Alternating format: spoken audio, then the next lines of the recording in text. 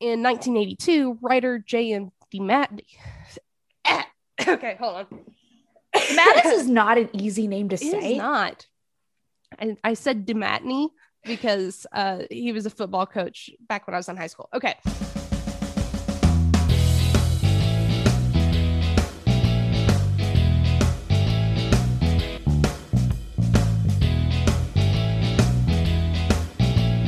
Welcome to Behind the Yellow Boxes, your one-stop comics history podcast. I'm Steph, your co-host and friendly neighborhood archivist. And I'm Brooke, your not-so-friendly, self-declared comics expert. We're two comic nerds with a lot of opinions, and we think it's important to know your history if we want to understand why comics are the way they are. With Marvel and DC both officially celebrating Pride Month, we thought it would be worth examining how we got here. Obviously, LGBT representation in comics is wide, varied, problematic, and also far more prominent in comic books released outside of the big two. Webcomics, indie projects, and zines, not having to go through strict editorial rules laid out by Disney and Warner Brothers, have always had a little more leeway to be, well, gay. That history is rich and important in its own right, and we'll cover that in its own episode. But today, we thought we'd look at DC and Marvel and their own journeys toward LGBT acceptance and how, in many ways, we're still working towards it. As we talked about in Seduction of the Innocent, people were always seeing gayness in comics, whether it was intentional or not. It is important to acknowledge here some important vocabulary up front. On the one hand, we have gay coding. Gay coding is when a character is meant to be read as gay, even when they can't explicitly say that's the case. Coding is far from unique to LGBT characters, but these days we usually think of it as such. A famous non-LGBT coding example would be Ben Grimm, aka the Thing from the Fantastic Four, who, despite his creator Jack Kirby using him on his Hanukkah cards, wasn't canonically Jewish until 2002. Then we have gay subtext, which is a lot more your mileage may vary. While Brooke or me might look at a panel of Black Canary and Oracle staring soulfully into each other's eyes while holding each other tightly as lesbian subtext. And we'd be right. Other people might read it as platonic or sisterly. Subtext is where we get Frederick Wertham's Batman is gay and in a relationship with his ward. Subtext can be accidental or intentional. It can be pervasive or a one-off. While a character who is gay coded will usually have it built into the foundations of their character, or at least a certain writer or artist interpretation of the character, subtext can come and go as it pleases. And then there's just plain old canon. Characters who kiss other girls, call themselves by those labels, and, depending on the era, may or may not be microaggressed by Batman. Thanks, Chuck Dixon. Identifying intentional coding in early comics is hard for a variety of reasons. Not a lot of people were exactly lining up to self-identify at the time, and it seems that a lot of early stuff was accidental subtext or just Wertham's insisting on reading anything featuring affection and camaraderie as two people who weren't biologically related as perverse and deviant. Even writers or artists that we now know who were gay, like Patricia Highsmith, she wrote The Price of Salt, the book which would become the inspiration for the movie Carol. Harold didn't seem to have much in the way of intentional subtext or coding in her work for Fawcett and Standard Comics. Also, she left the industry as soon as her book started selling. The Comics Code Authority killed a lot of subtext in comics.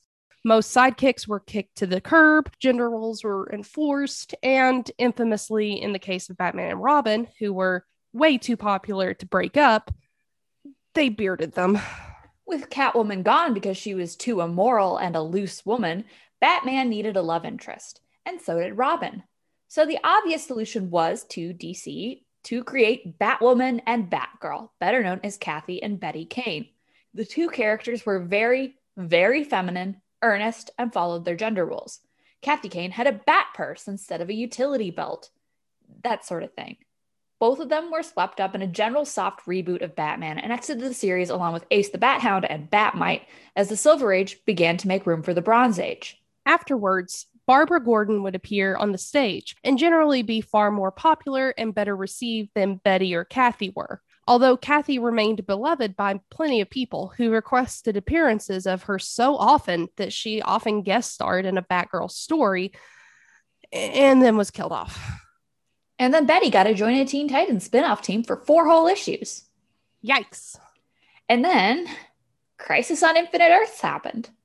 I'm not looking forward to that episode. Your department, not mine. Betty, renamed as Bet, showed up again pretty soon after the crisis, but Kathy Kane remained relegated to a footnote until she was reinvented as lesbian icon Kate Kane in 2006 during the series 52. What a journey from her being Bruce's beard to Bruce being her skirt. And then, as of the new 52, DC realized it was kind of weird to have 2 major wealthy families in Gotham with the same last name, and they retconned them together, which made Bruce Wayne and Kathy Kane cousins. Whoops. Do you think DC's figured out yet that in this process they've accidentally made Bruce Wayne Jewish? Odds are probably not. Grant Morrison did bring Kathy Kane back for some reason. After Kate Kane was already established in a series, they co-wrote. And Kathy even made it past the New 52 reboot, where she was retconned as being an entirely different character again in Grayson. But generally, Kate Kane is accepted as being the heir to that particular throne of bearding. Iconic, honestly. Over in Marvel, Jim Shooter, the editor at the time, infamously had the edict of no gays in the Marvel universe. But there were some ways around the edict.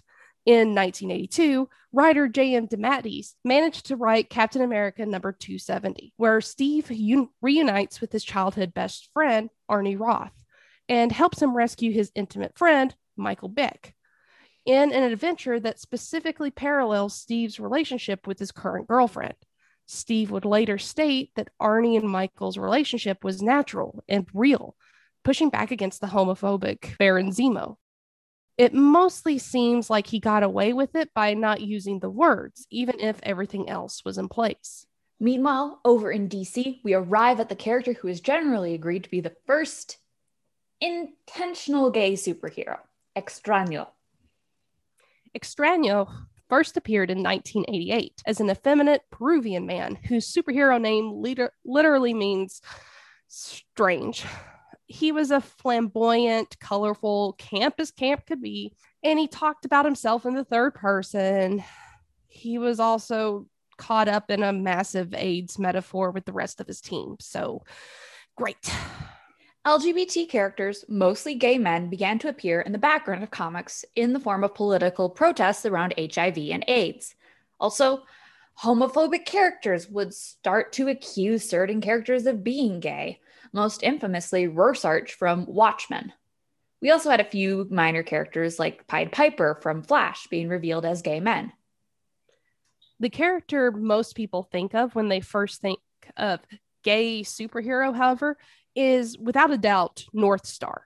Northstar debuted in 1979, and apparently his creator, John Byrne, conceived him as gay from the beginning, although he didn't come out, mostly due to Jim Shooter, until 1992. And then later, he got to finally kiss his boyfriend in 2011.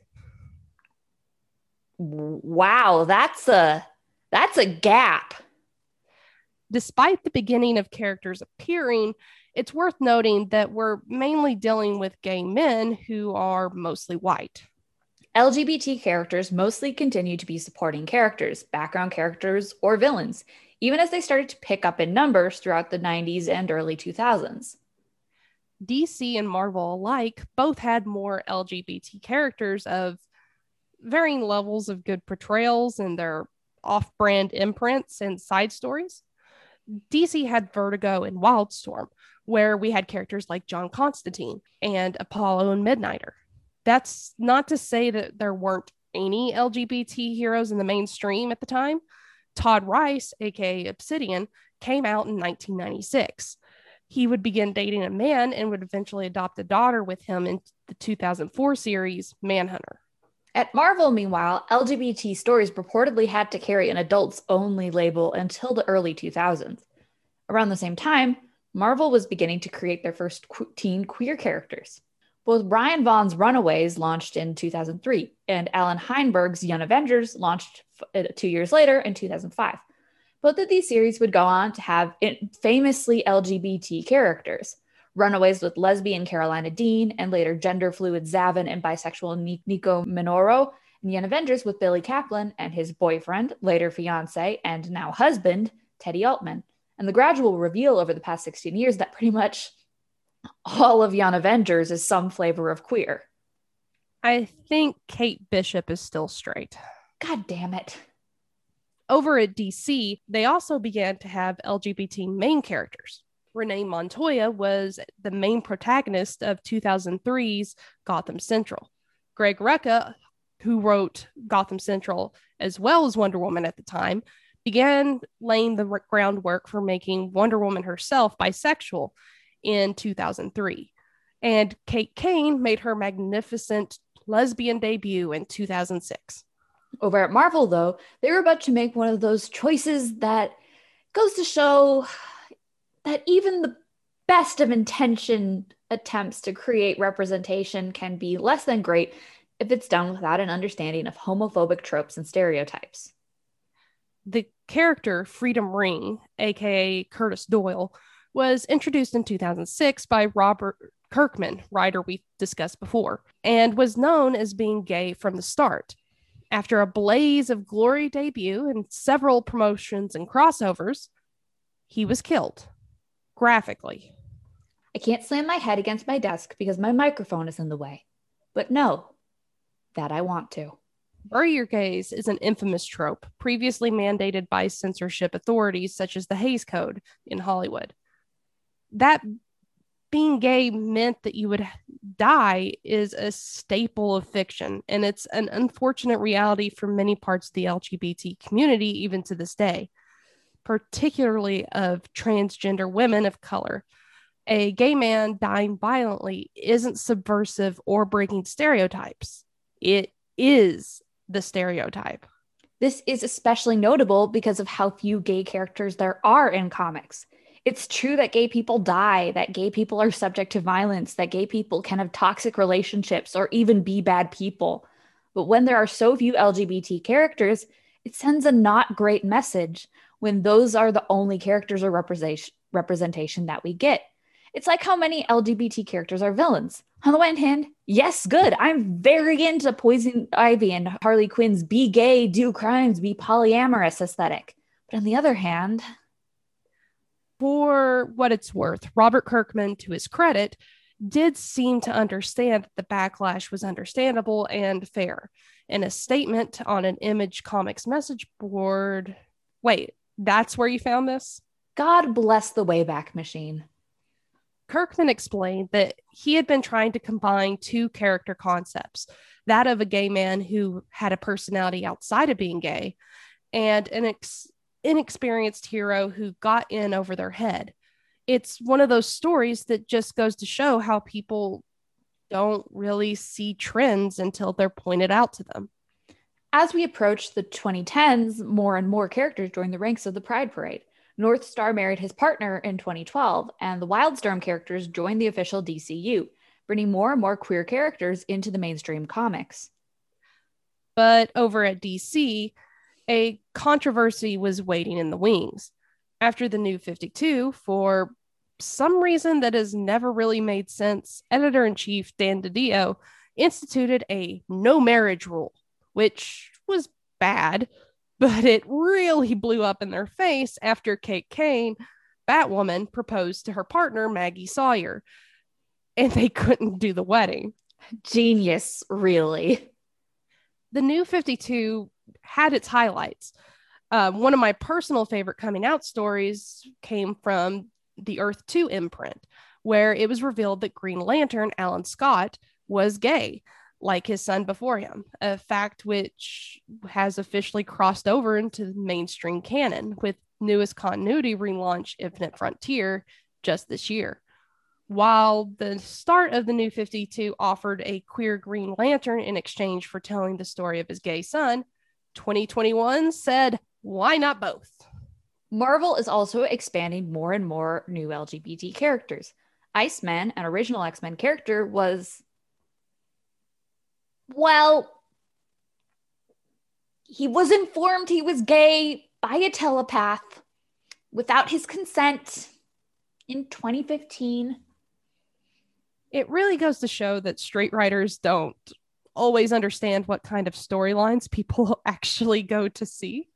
Outing someone without their consent is not progressive or interesting. It's one that happens in real life, sure, but that's a bad thing that shouldn't happen.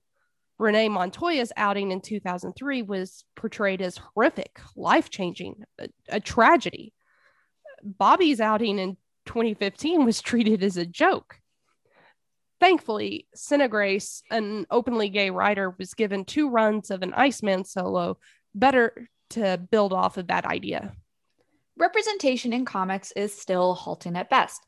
Fan backlash to old characters being outed often means that they make new characters to be LGBT instead, and then they bank on the hype of a new gay character to make these characters work rather than giving them good writers or interesting storylines. And then, if those characters don't sell, they use that to justify a lack of LGBT characters. This pretty infamously happened with the America Chavez solo series, which was canceled due to a lack of pre-orders before it even made it to market. And a lot of queer characters are still one-offs, villains, or minor background characters. And notably, even when lesbian, gay, and bisexual characters make it into adaptations, their sexuality is usually the first thing to go. The live-action TV shows have been somewhat better than the movies or cartoons, but queerness is still considered taboo, especially on large screens, with Disney and Warner Brothers declining to include scenes exploring those aspects of the characters. There was a lot of lack of understanding as even well-meaning creators tried to recreate or explore LGBT experiences and stories. As author and comic critic Glenn Weldon noted in a series of tweets about Sandman's then progressive, now infamous storyline about a transgender character, representation is never the ultimate goal. It's step 1. Because first, we're the villains the hero defeats. Then we're the victims the hero saves. Then we're the cardboard character who lends the hero support. And then, eventually, we're the hero. Even writers and artists who are LGBT themselves can struggle to recreate the struggles of people who don't exactly overlap their own experience. Plenty of gay men don't write women well, period, let alone lesbians. And white cisgender gays don't necessarily understand or relate to the experience of non-white queer folks or our transgender siblings. As 2 gay women, we find that our experience is not reflected not only in comics, but in fandom and in our experiences with meeting other comic fans. And it can be alienating and lonely. Which is why podcasts like this are hopefully coming into existence, where we can share that perspective and lend some amplitude to other voices and experiences. Yeah, and so getting on to the rec section, as mentioned earlier in the show, really DC and Marvel don't have as much in the way of queer comics or queer characters. So it was without a single ounce of shame that I went to one of my favorite web comics for a rec instead. Leaf and Thorn by Aaron Patah is a self-described sparkly queer cross-cultural fantasy comedy, telling the story of a knight, Thorn, and his slow but delightful courtship of indentured servant gardener Leaf.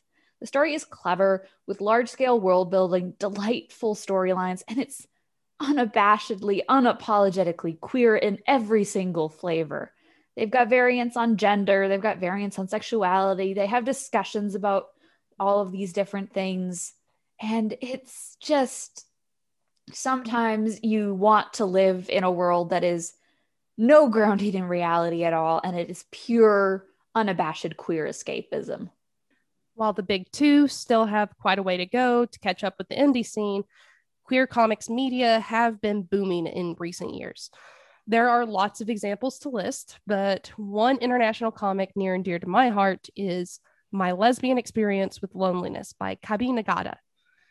This autobiographical comic started out as an intimate graphical journal online and struck such a chord with international audiences that it became a uniting point with adult queer women around the world.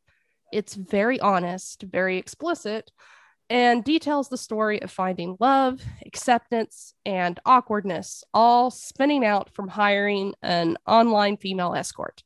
I highly recommend. And there you have it. Thank you so much for listening. Please subscribe, leave a review or a rating, or tell a friend to spread the word.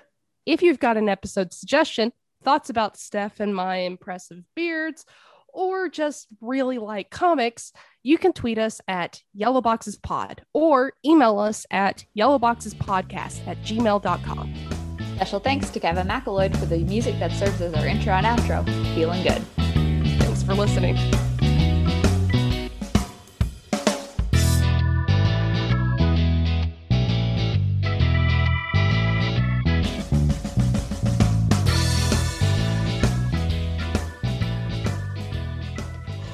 Hey.